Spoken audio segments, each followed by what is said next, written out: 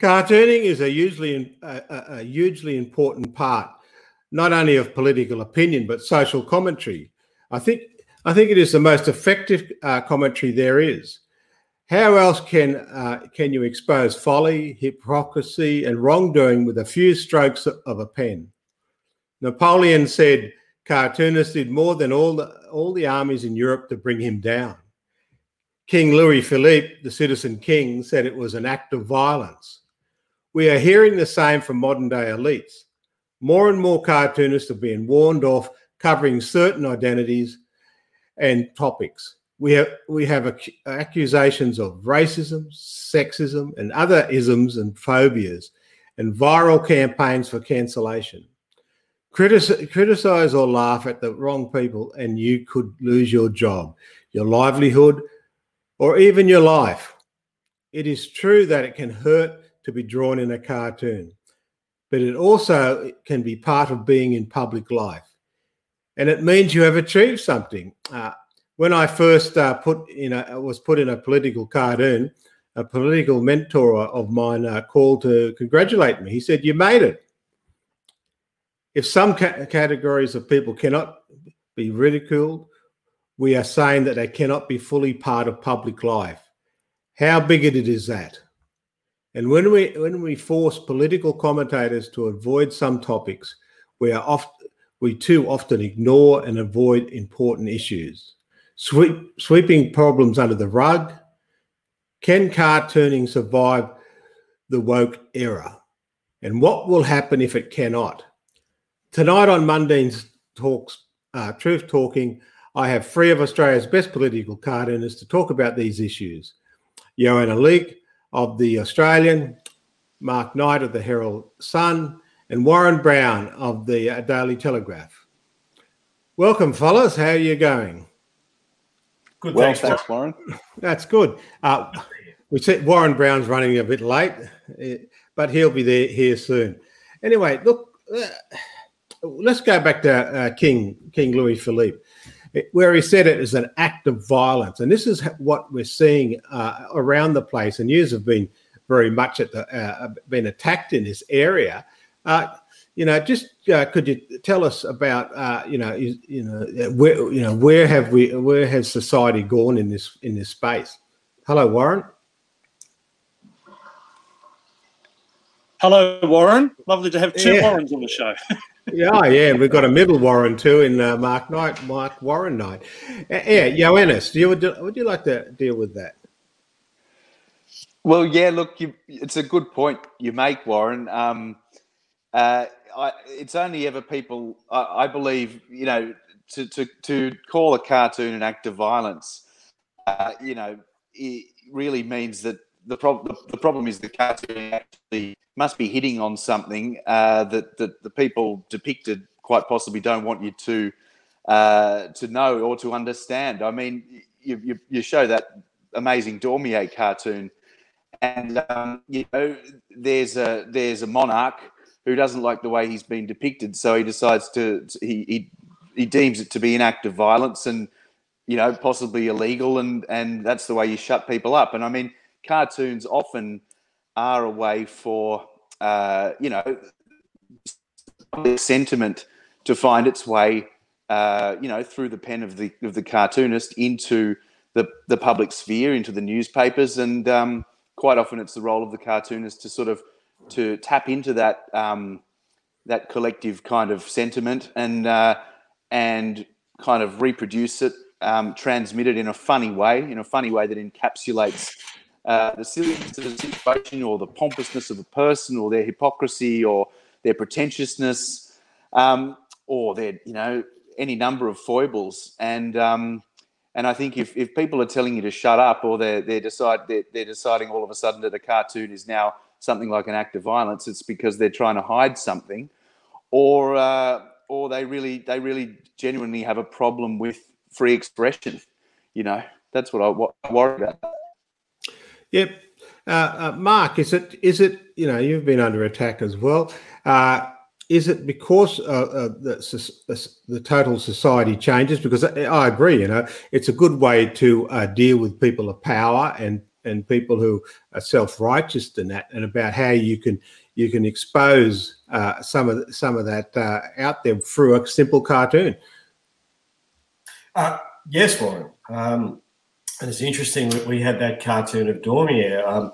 One of my favourite cartoonists in history is the New Zealander / Australian David Lowe, and just to prove that the pen is mightier than the sword, his cartoons, I guess, parodying Hitler and the Nazis, got under their skin so much that Hitler said, when we win the war, the first person that will go up against the wall will be David Lowe, who drew those terrible cartoons about me. Now, that just shows how powerful the image is. I think particularly these days, when image is everything, the visual image is paramount. You just have to look at online and the rise of Instagram, the way politicians like to portray themselves. It's the way they're seeing this phrase, the optics. The optics is very important now. And what we do, Johannes, Warren and myself, is we just shatter that. We tear that down. And politicians, they build these great sort of visual edifices to themselves, and we are like those people sort of pulling statues down. We pull these images down, and the cartoonist portrays them as they should be rightfully seen, cutting through all that, I guess, political speak and obfuscation. So it's a vital role, but I agree, as with a lot of media these days, it is under threat. And I guess that's because various groups are so motivated now on social media that they can, I guess, attack and deride our craft. Yeah, look, Warren, being a Warren, you're like me. We don't get attacked too much. Everyone just praises and think we're wonderful people. So what I just find it quite interesting that how society now, and it's not so much society. I think it's more the elite class and people like that. Do you agree? It's interesting, and I like the quote from King Louis Philippe about the cartoon being an act of violence. And I hope you guys can hear me okay. I'm a bit scrabbled, liver bush. So can you hear me all right? Yeah, well, you're okay. Yeah. You can hear? Can you hear me? Not too bad. Cool. Because one of the interesting things that I think about this particular subject is what is considered the first political cartoon in Australia, and that was, it's in the Mitchell Library in Sydney, and it doesn't look like a cartoon, but it is, and there's been great discussion about this, and it's a painting of Governor Bligh being dragged out from under his bed by the Rum Corps, and it's intended to incite, aggressive reaction, because it's a painting about Governor Bligh. And there was the Rum Corps mutiny, and of course it's painting him in a very unfair light.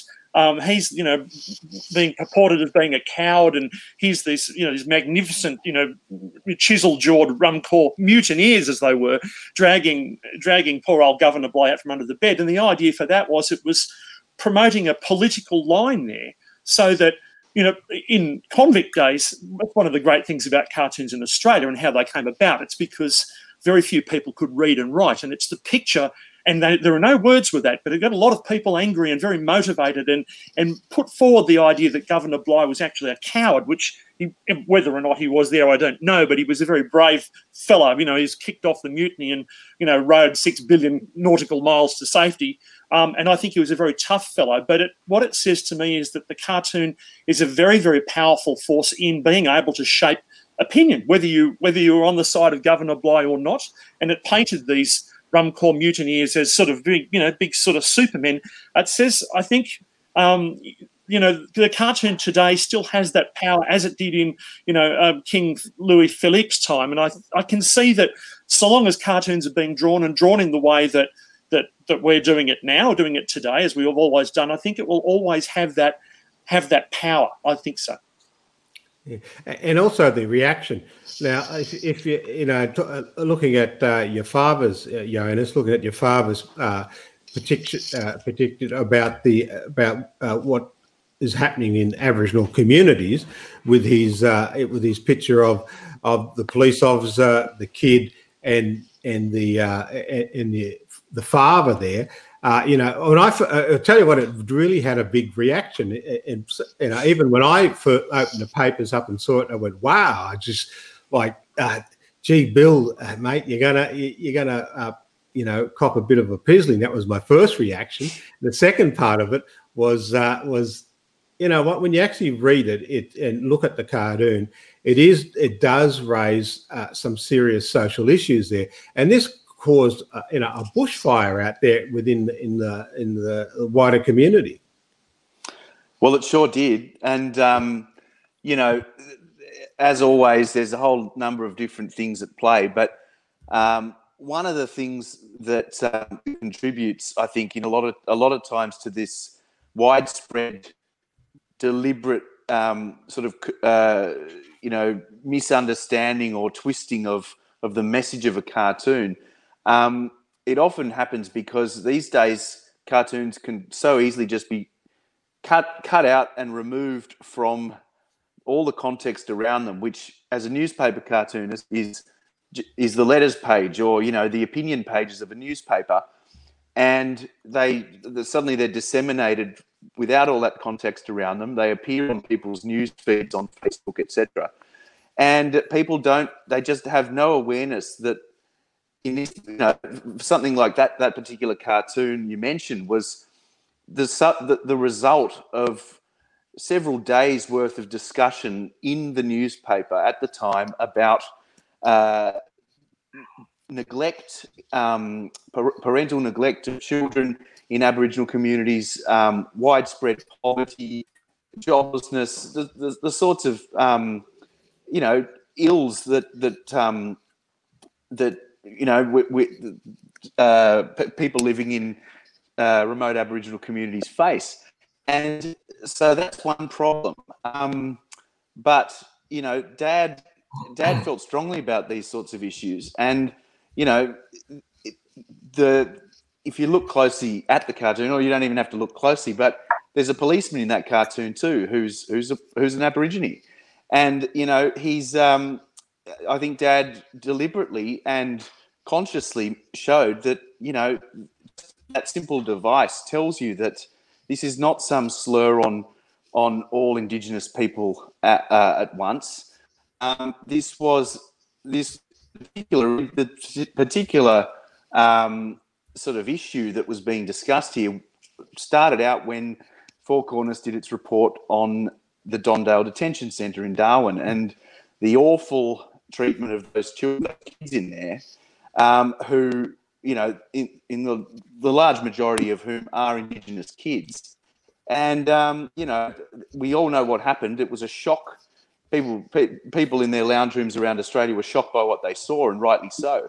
But Dad went that bit further, which I think good journalists and good cartoonists should be expected to do, and that is he thought, well, hang on, why are all these kids in these in places like Dondale? Why are the numbers of Indigenous kids so high?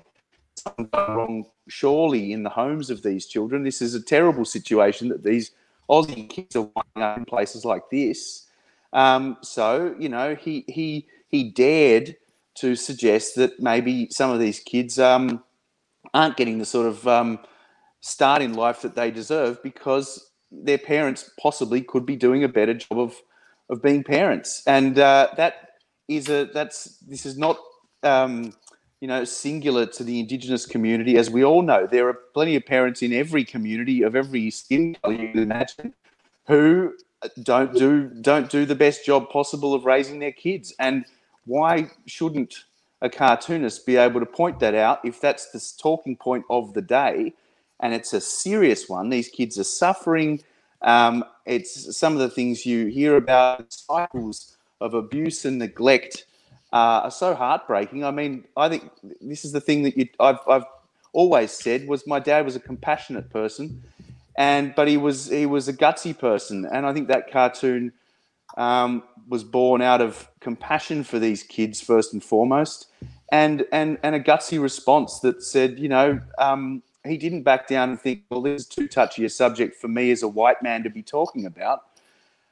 He just was moved to draw that cartoon, and I think those of us who understood what was going on at the time understand that was a cartoon that was very important. But sure, people found it confronting, and sure, people found it hurtful. But the message, and I know this with absolute certainty, came straight from Dad's heart, and it was. He didn't show up the fact that it might be confronting and hurtful to some people, because it was a very important subject to be discussed. Yeah, well, it was, and it gets to this basis of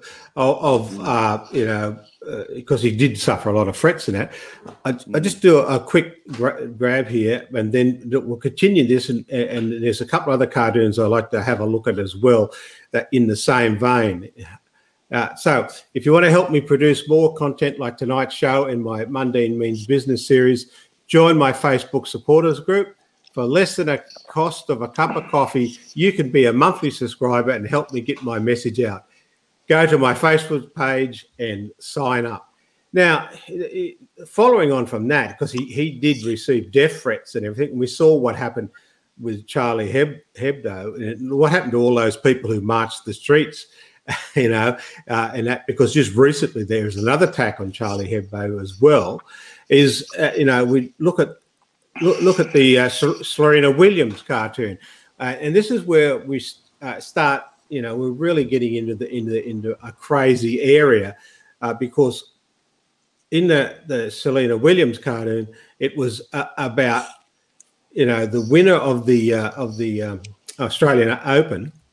And at this great moment in her life, very young lady, and it was all taken away by the behaviour of Serena Williams. And I thought and in fact, there's a photo of her, and it looks almost exactly like that cartoon. But the response from a lot of people, and I'm not saying the majority, but a lot of people was, this was wrong.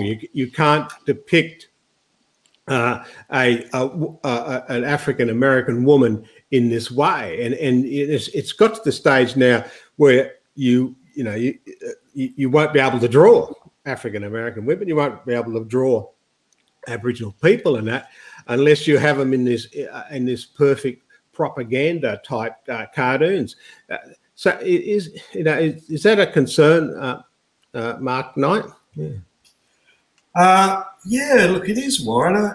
That Serena cartoon was it was an interesting situation.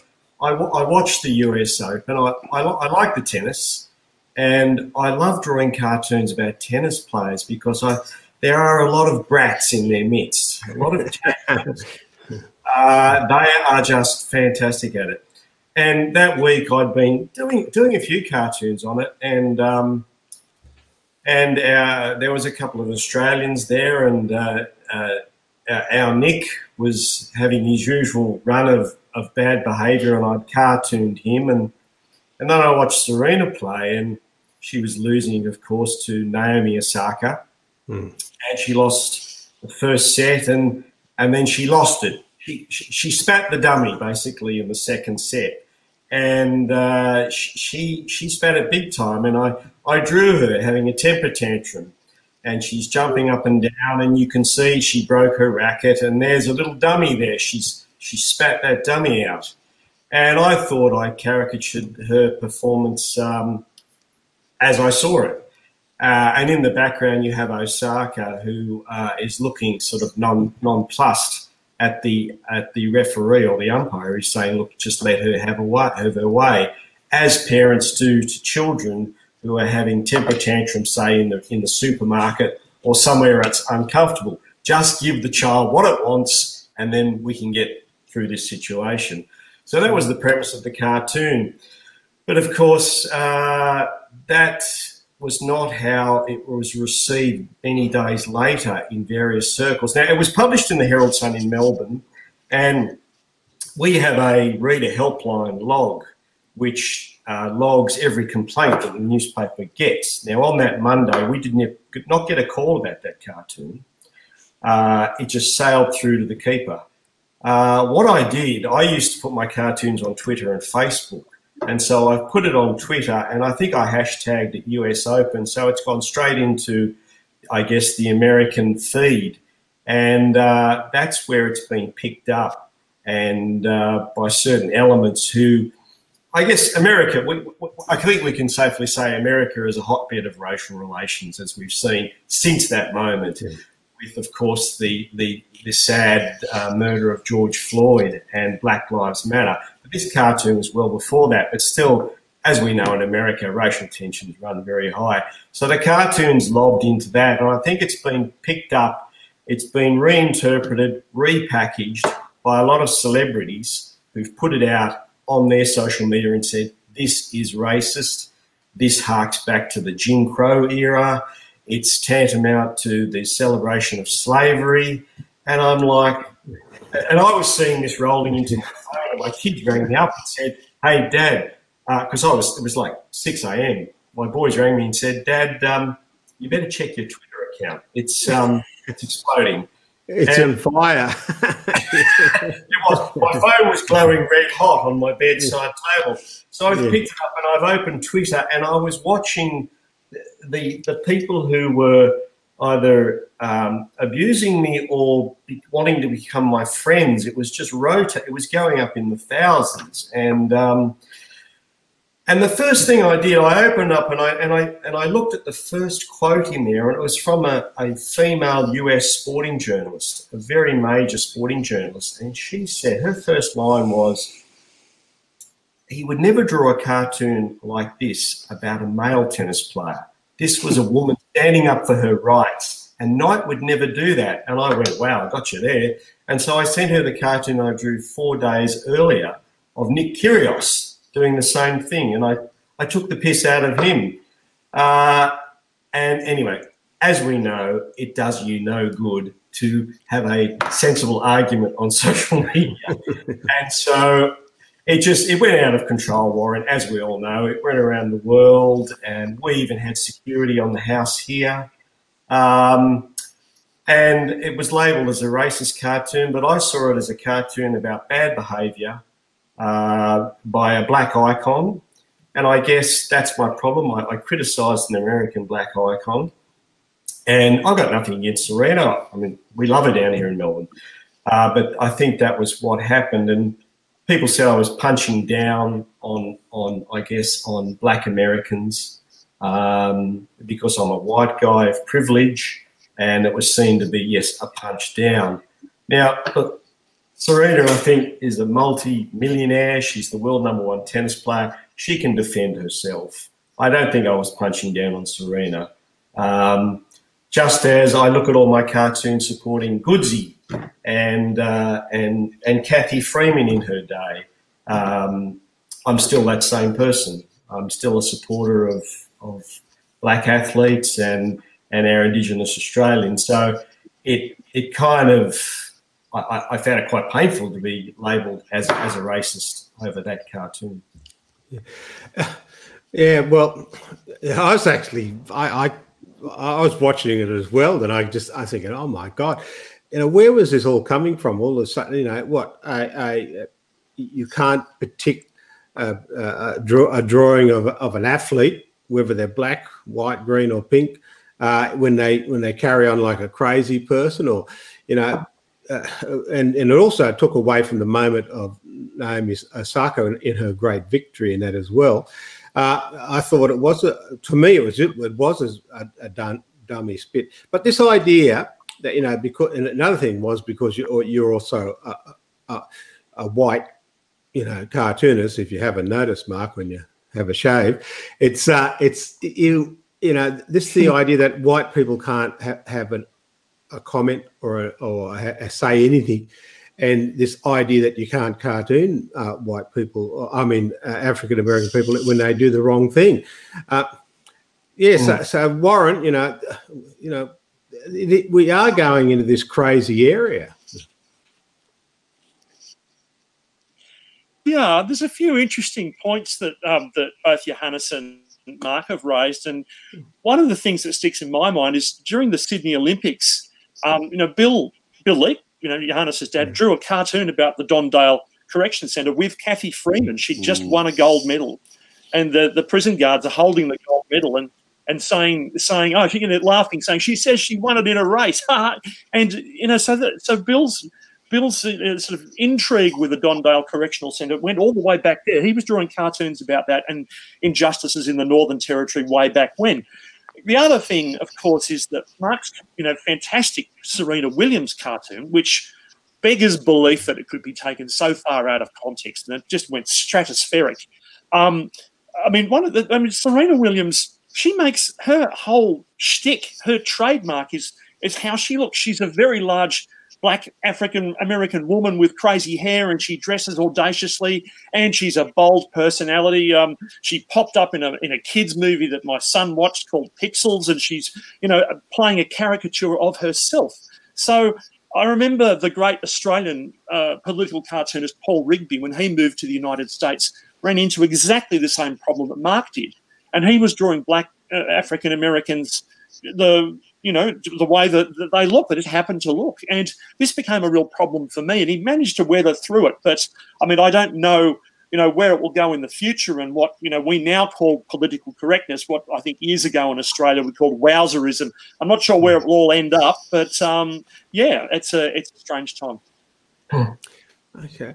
It is. And then, of course, you get this comment with, I better get the name right, otherwise I'll get in trouble, Kamala Harris, get the cartoon there with Joe Biden, and it was really this is the language that Joe Biden uses, about the little brown girls, and just recently he's talking about the servants in the he can stay in his hole in the ground in his house, the basement, because they're always stacking up on his pantry and making sure the foods and that's all there. And this again was attacked, and it wasn't the person who should have been attacked was Joe Biden, but they went for the cartoonist again, and they tried to wipe it out. So here we go again. Johannes, with this same divide, this same attack on people. Yeah, for sure. And look, just to pick up on something Warren just said a minute ago, he mentioned that cartoon ads where the coppers, these horrible, nasty-looking coppers, are dragging Kathy Freeman into a cell in the Dondale Detention Centre, and they're taking the gold medal off her, and they're laughing between themselves, insinuating that she's nicked it, right? Now, that was, at the time, understandably seen as a satirical cartoon ridiculing horrible, racist Australian policemen. Now, there's something that's almost something happens when you read a cartoon. You almost don't even notice, but you're reading satire, basically, and the language of satire is to send up your target in your cartoon by sort of exaggerating or revealing or hamming up or exaggerating whatever it is whatever nasty thing they do. And so in my cartoon that you've just shown, I'd followed the same sort of classic satirical techniques. I've twisted the words that Biden used, but only slightly, so that instead of talking about little brown and little black children, which was a direct quote, I said, well, if there's little brown girls and little black girls, then presumably Kamala Harris must have at one point been a little brown girl, and this is something that you can buy on a T-shirt that's Kamala Harris merchandise, says little brown girl. So okay, it's clearly a word that she adopts herself, but or a term that she's quite prepared to roll with. Fair enough, but I've used the classic satirical techniques. I've got Biden about to sort of make a grand statement, only to contradict himself in the very next panel by saying something that sounds racist, because it did sound racist to me. And this cartoon, was actually about racism. This cartoon is about identity politics. This idea is about the tendency for some, politicians or people in power to actually really talk down to people with different skin color to them.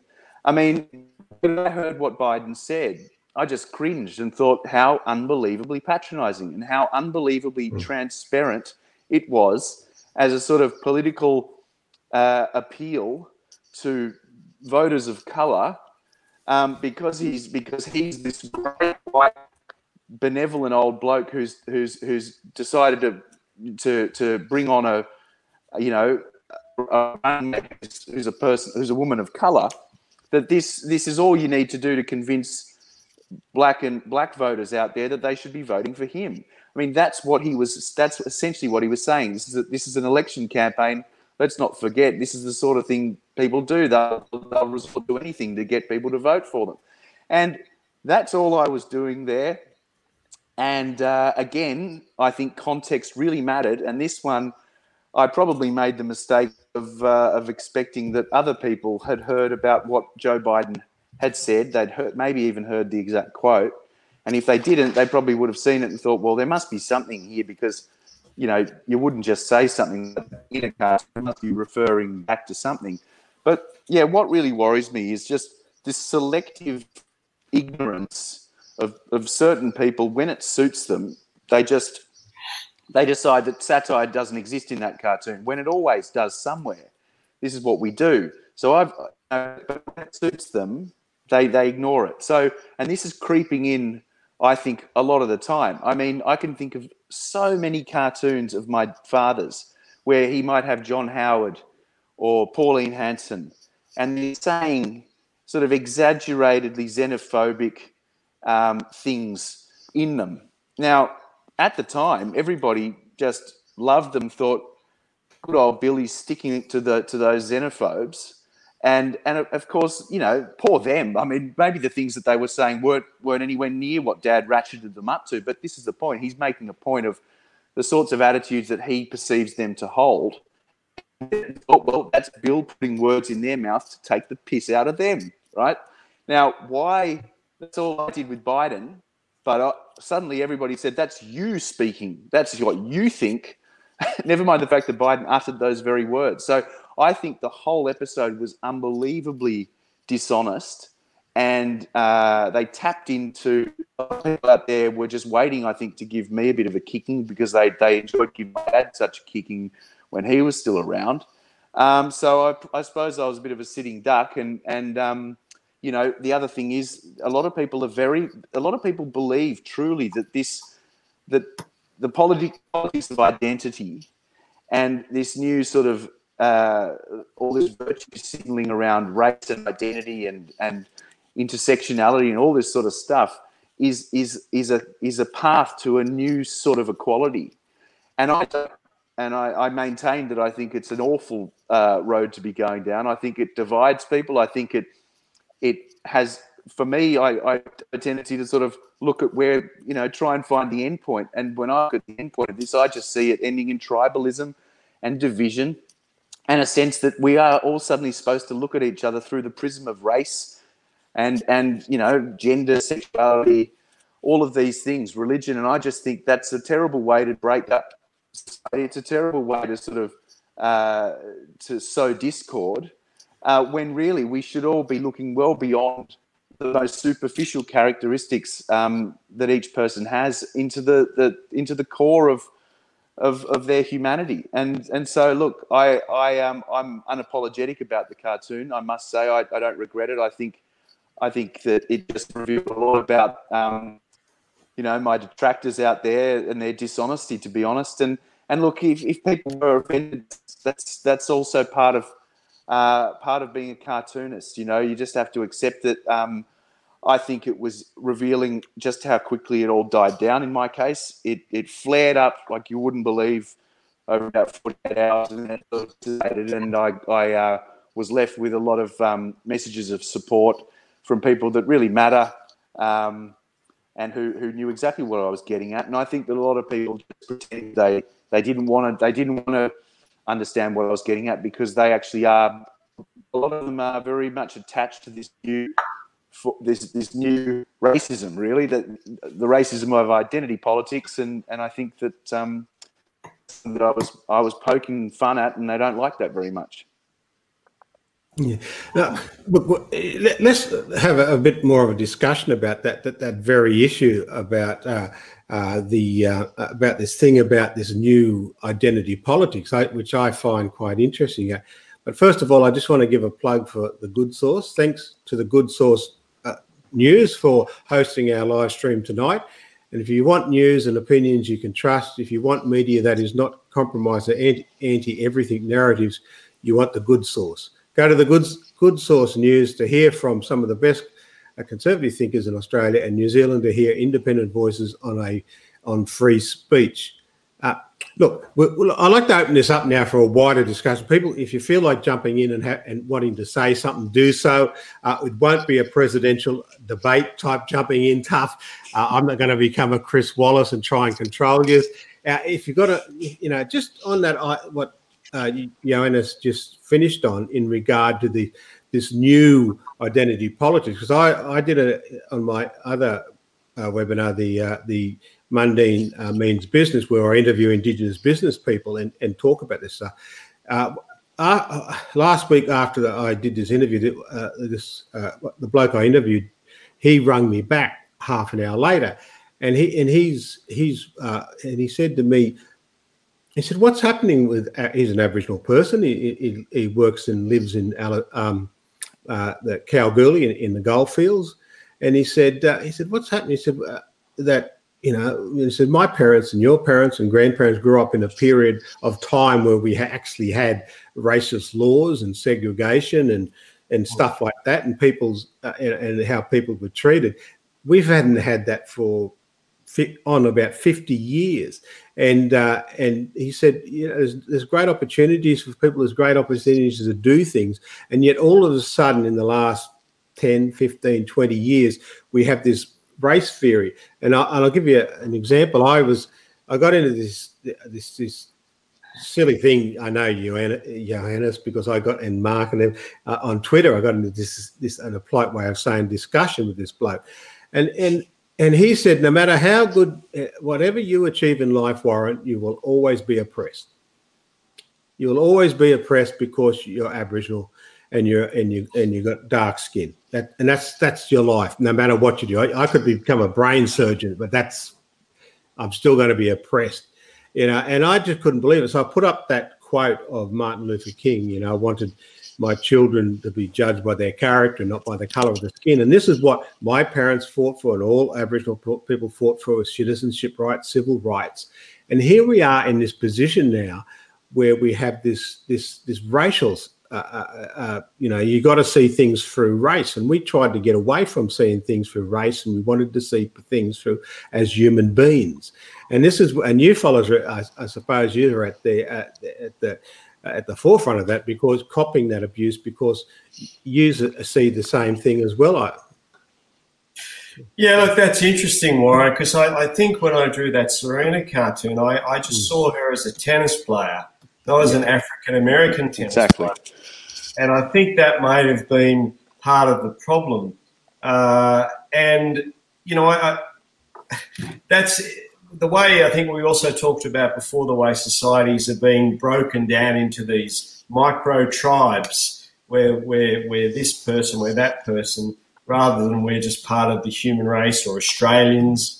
The fracturing and the micro tribalism is it's quite insane at times. So I don't know where it's going to finish, but maybe someone else has an opinion on that. What do you think, Warren? You're sitting there. Look, it's interesting. I'm sort of bringing you back to something that we were talking about just a few minutes ago, and that was Bill Leake's cartoon from 20 years ago. And Johannes was saying, Johannes's cartoon was along the same lines, but 20 years ago, when Bill drew the cartoon about Kathy Friedman being dragged into the cell by the prison guards at the Dondale Correctional Centre, and they're sort of making fun of her and presenting the idea that she's stolen the medal. And as Johannes was saying, people were saying, well, that's great. That's Bill sticking it up and that sort of thing. But it's changed now. 20 years on, it's not the same. I've often wondered, why is this? And I think the three of us have, in the past 2 years, the three of us have all been brought before the press council or been up in arms, at least anyway, have been hammered over particular cartoons, over racial cartoons or perceived racist cartoons. And I think 20 years ago, people were reading newspapers and understanding things in greater depth. Now you just get onto Twitter, and if you've got however many characters or less, that's all the information you need to have. You don't need to read an editorial anymore. You don't even need to read a front page anymore. You just read a few words and you can make your mind up and you're an instant expert, because in your hand you have the ability to publish. And that's an amazing thing. It's like, in the old days you used to find experts, film critics and sport critics and all sorts of people, and even cartoonists. Now everybody can have an equal voice, no matter whether they're any good at it or not or worthy of it, but they feel they can do that. So it's a dangerous time. And so careful thought. I mean, when Johannes is explaining the cartoon, it seemed obvious to everybody what he was driving at. But if you're just some numpty whose whole entire existence, is held in an iPhone, then you'll never really understand what the depth of what the thinking of cartoons and, of course, op-ed pieces and editorials, what that's all about. That's what I think anyway. Yeah. Well, look, you're right. I went to a speech in Melbourne about 3 years ago, and there was a young Aboriginal girl there, young, given my age away. She was in her 20s, and she was working at this at Australia Post, and she said, to be young and to be an Indigenous woman, there's no better time in history for us.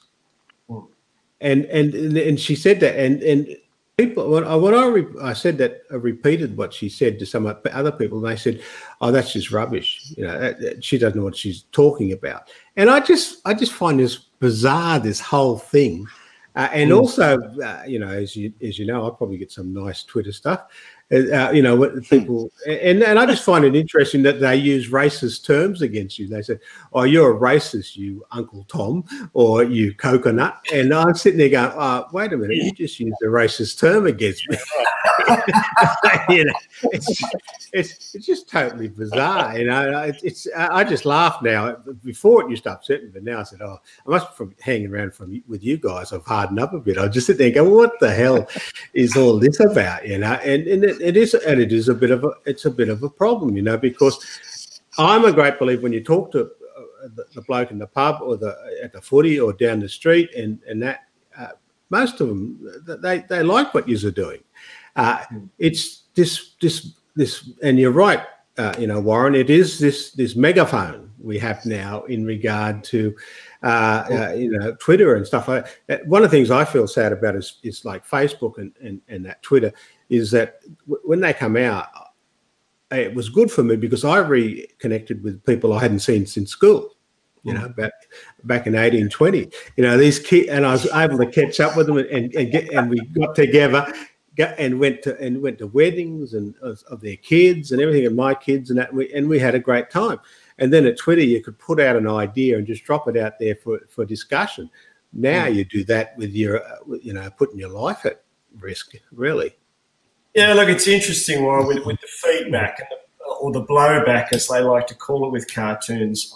I always prided myself on having a relationship with my readers. And, years ago, you would get a letter and you would read it and you would go, okay, they've made some points here about a drawing I've done. Now, they would either put a phone number or an address. Sometimes I would ring them back and they would go, oh, they'd get a surprise. But we'd have a discussion about the issues they raised about my cartoons. And usually that phone call would end with, oh, okay, look, great to talk to you. Thanks. It's good we had this talk. Bye. Or you would write them a letter and they would get a reply back.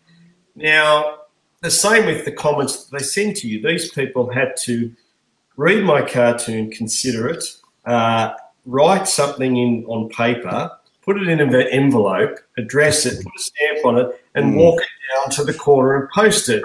Now they pick up this and they don't know anything about the issue. Like with Johannes's cartoon, they might know Biden's quote.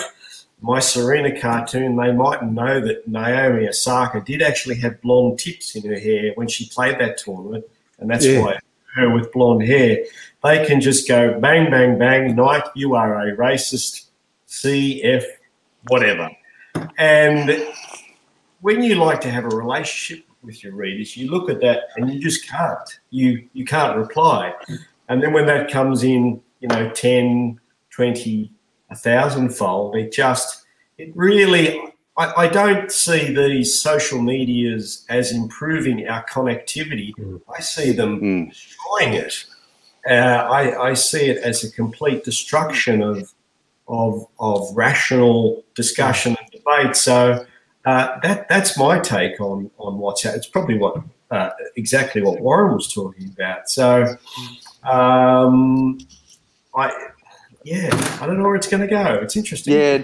I mean, and viciousness is sort of is rewarded and kind of encouraged on these platforms too. So what starts out as a trickle quickly becomes a sort of avalanche of bile and hatred, where people are sort of trying to outdo each other in how nasty they can be. It's a horrible place. And I got off all social media altogether after that. I just, my rationale was more about trying to give these people just to upset them, really. Give them the least possible access to me, because that's the sort of thing that will upset them the most. I mean, if they can contact you, it's you're making life too easy for them. So I'd shut down all of it.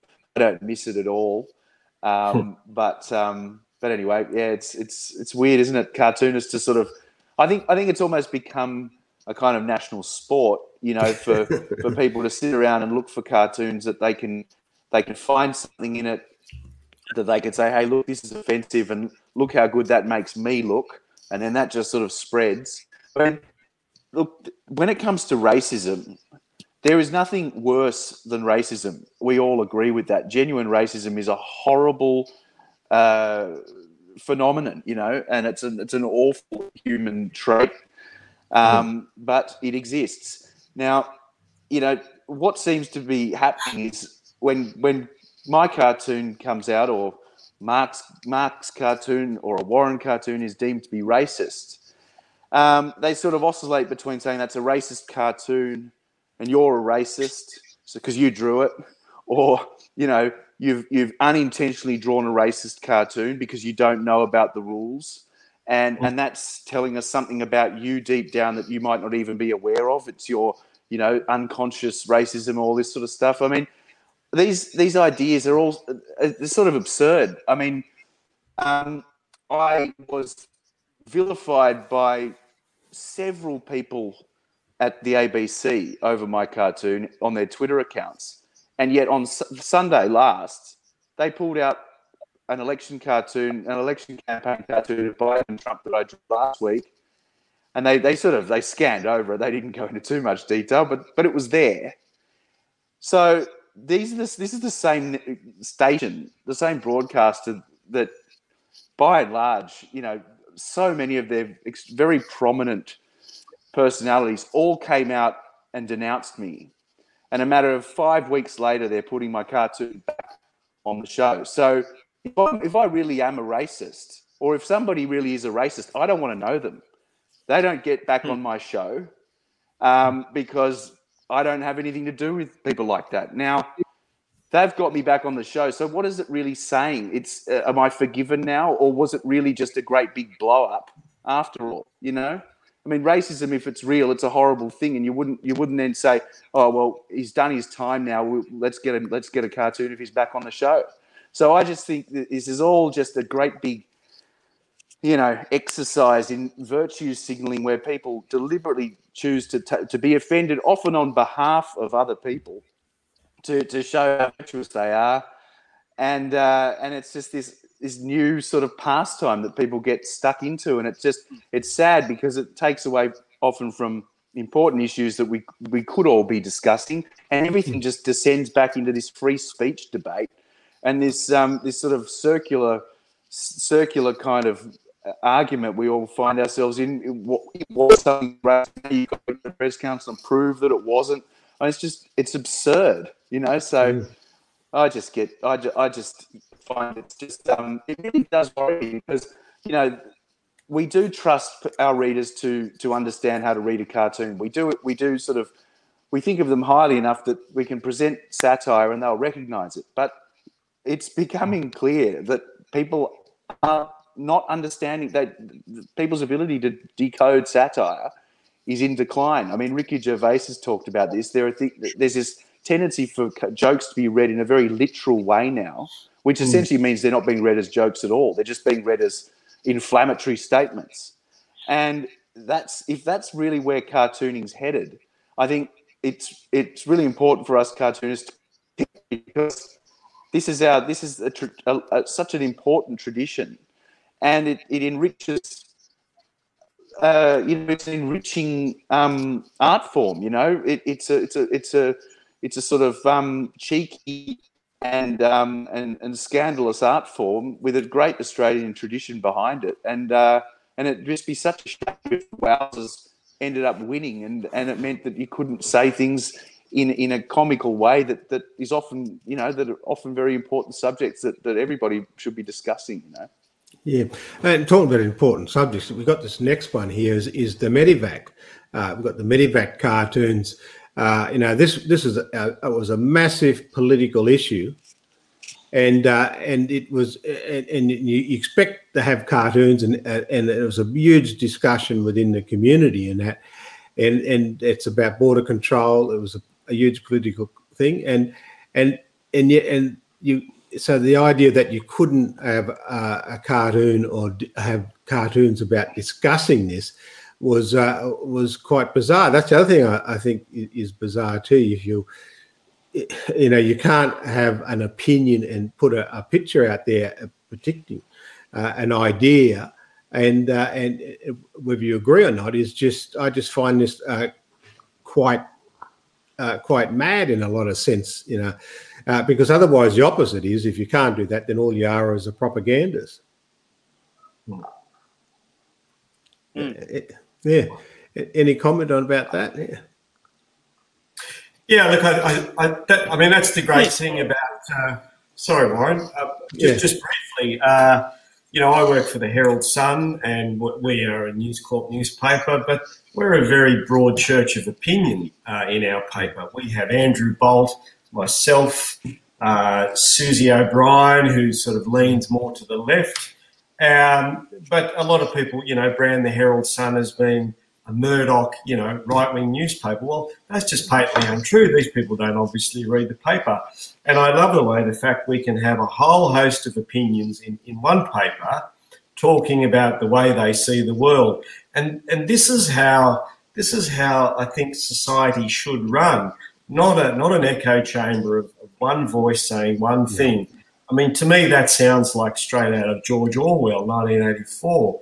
So I think it's important that we do all express these different opinions, Warren. Exactly, I agree with you. I'm actually surprised, Mark, that you're able to get on the show tonight, because I thought you had a phone hook up to Rupert and getting your instructions for the rest of the week.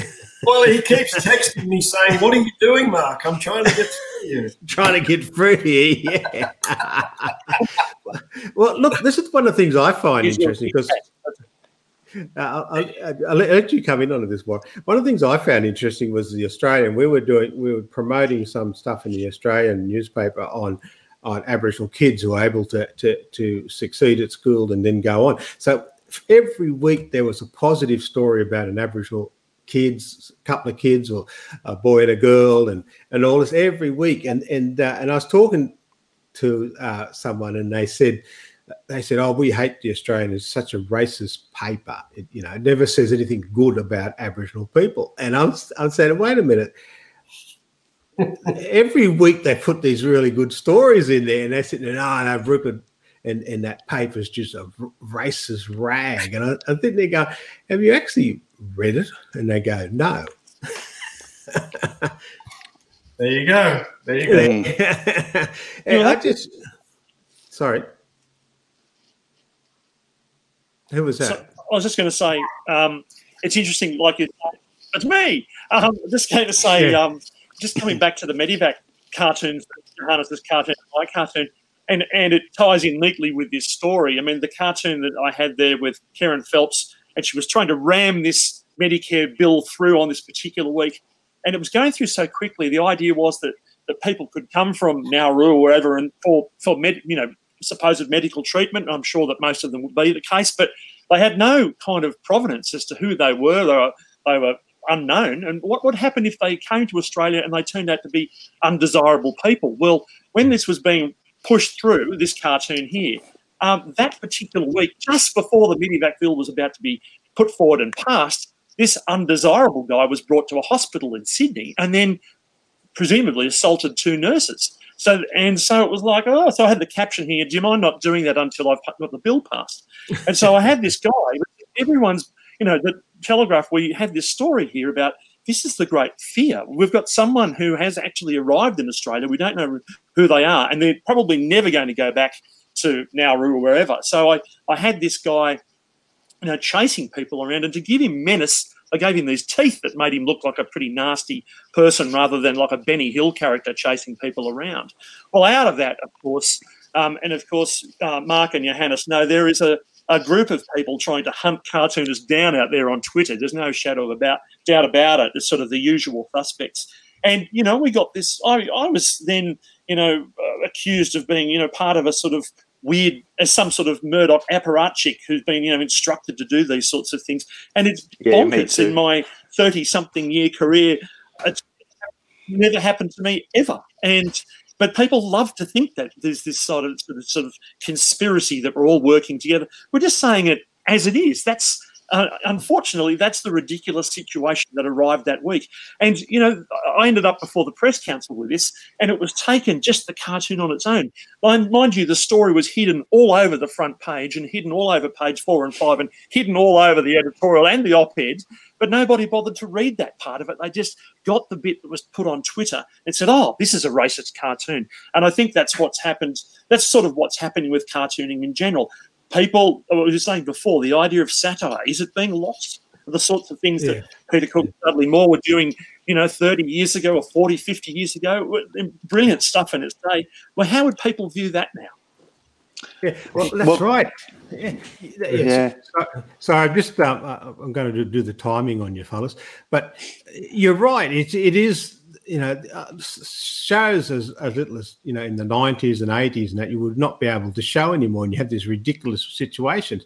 And look, I'll finish off with this. This is a great cartoon of the Westpac woke sustainability team, and this is, and they're sitting around and that having a chat, and they're talking about the Westpac is in disgrace. And all they're doing is just talking about all this other stuff, which means quite nothing to everyone else. I got my first ever death threat from that cartoon, Warren. First ever, mate. Thanks for showing it again. I might get some more. I don't want you. I just don't want you to feel lonely. You only got one death threat. I've had quite a few in my time. I've had a lot more since. I tell you what, he must have been a former banker, I suppose. I don't know what the hell. How come they get death threats over this stuff? Well, exactly. I mean, I'll tell you an interesting story about this if we've got time. I got a message from a bloke who is allegedly a world expert on the subject of corporate social responsibility, and he's a visiting Danish academic who happened to be in Australia at the time, and he picked up on this furor over that cartoon, and he wrote me a message and said, would you mind if I wrote a little piece about this and put it on my blog? And I said, well, can I read what you're going to write first before you publish it? Because, if it's just another great big tirade full of insults, I think I'll say no. But so he sent me this piece, and he said, he's a strong believer in the notion of corporate social responsibility and the social license that companies like to talk about. And but he said, let's face it, the cartoon makes a valid point. You know, we get so involved in these social crusades as companies, as big corporations often do. They love to sink their teeth into all of this sort of woke stuff, which, you know, when something happens like the scandal, what this cartoon is actually referring to was this unbelievable scandal that's just led to the biggest corporate fine in history being handed down to Westpac over them laundering money, or basically being involved in this international money laundering racket where money was being wired off to places like the Philippines, often by, you know, people watching the most depraved sort of child sex, child sexual abuse and this sort of thing. So, you know, they love to. The cartoon was just saying, here's a company that loves to window dress and say, aren't we woke and aren't we virtuous? But in the background, they're doing this. They're just, you know, guilty of the worst sort of social crimes you could possibly commit as a company.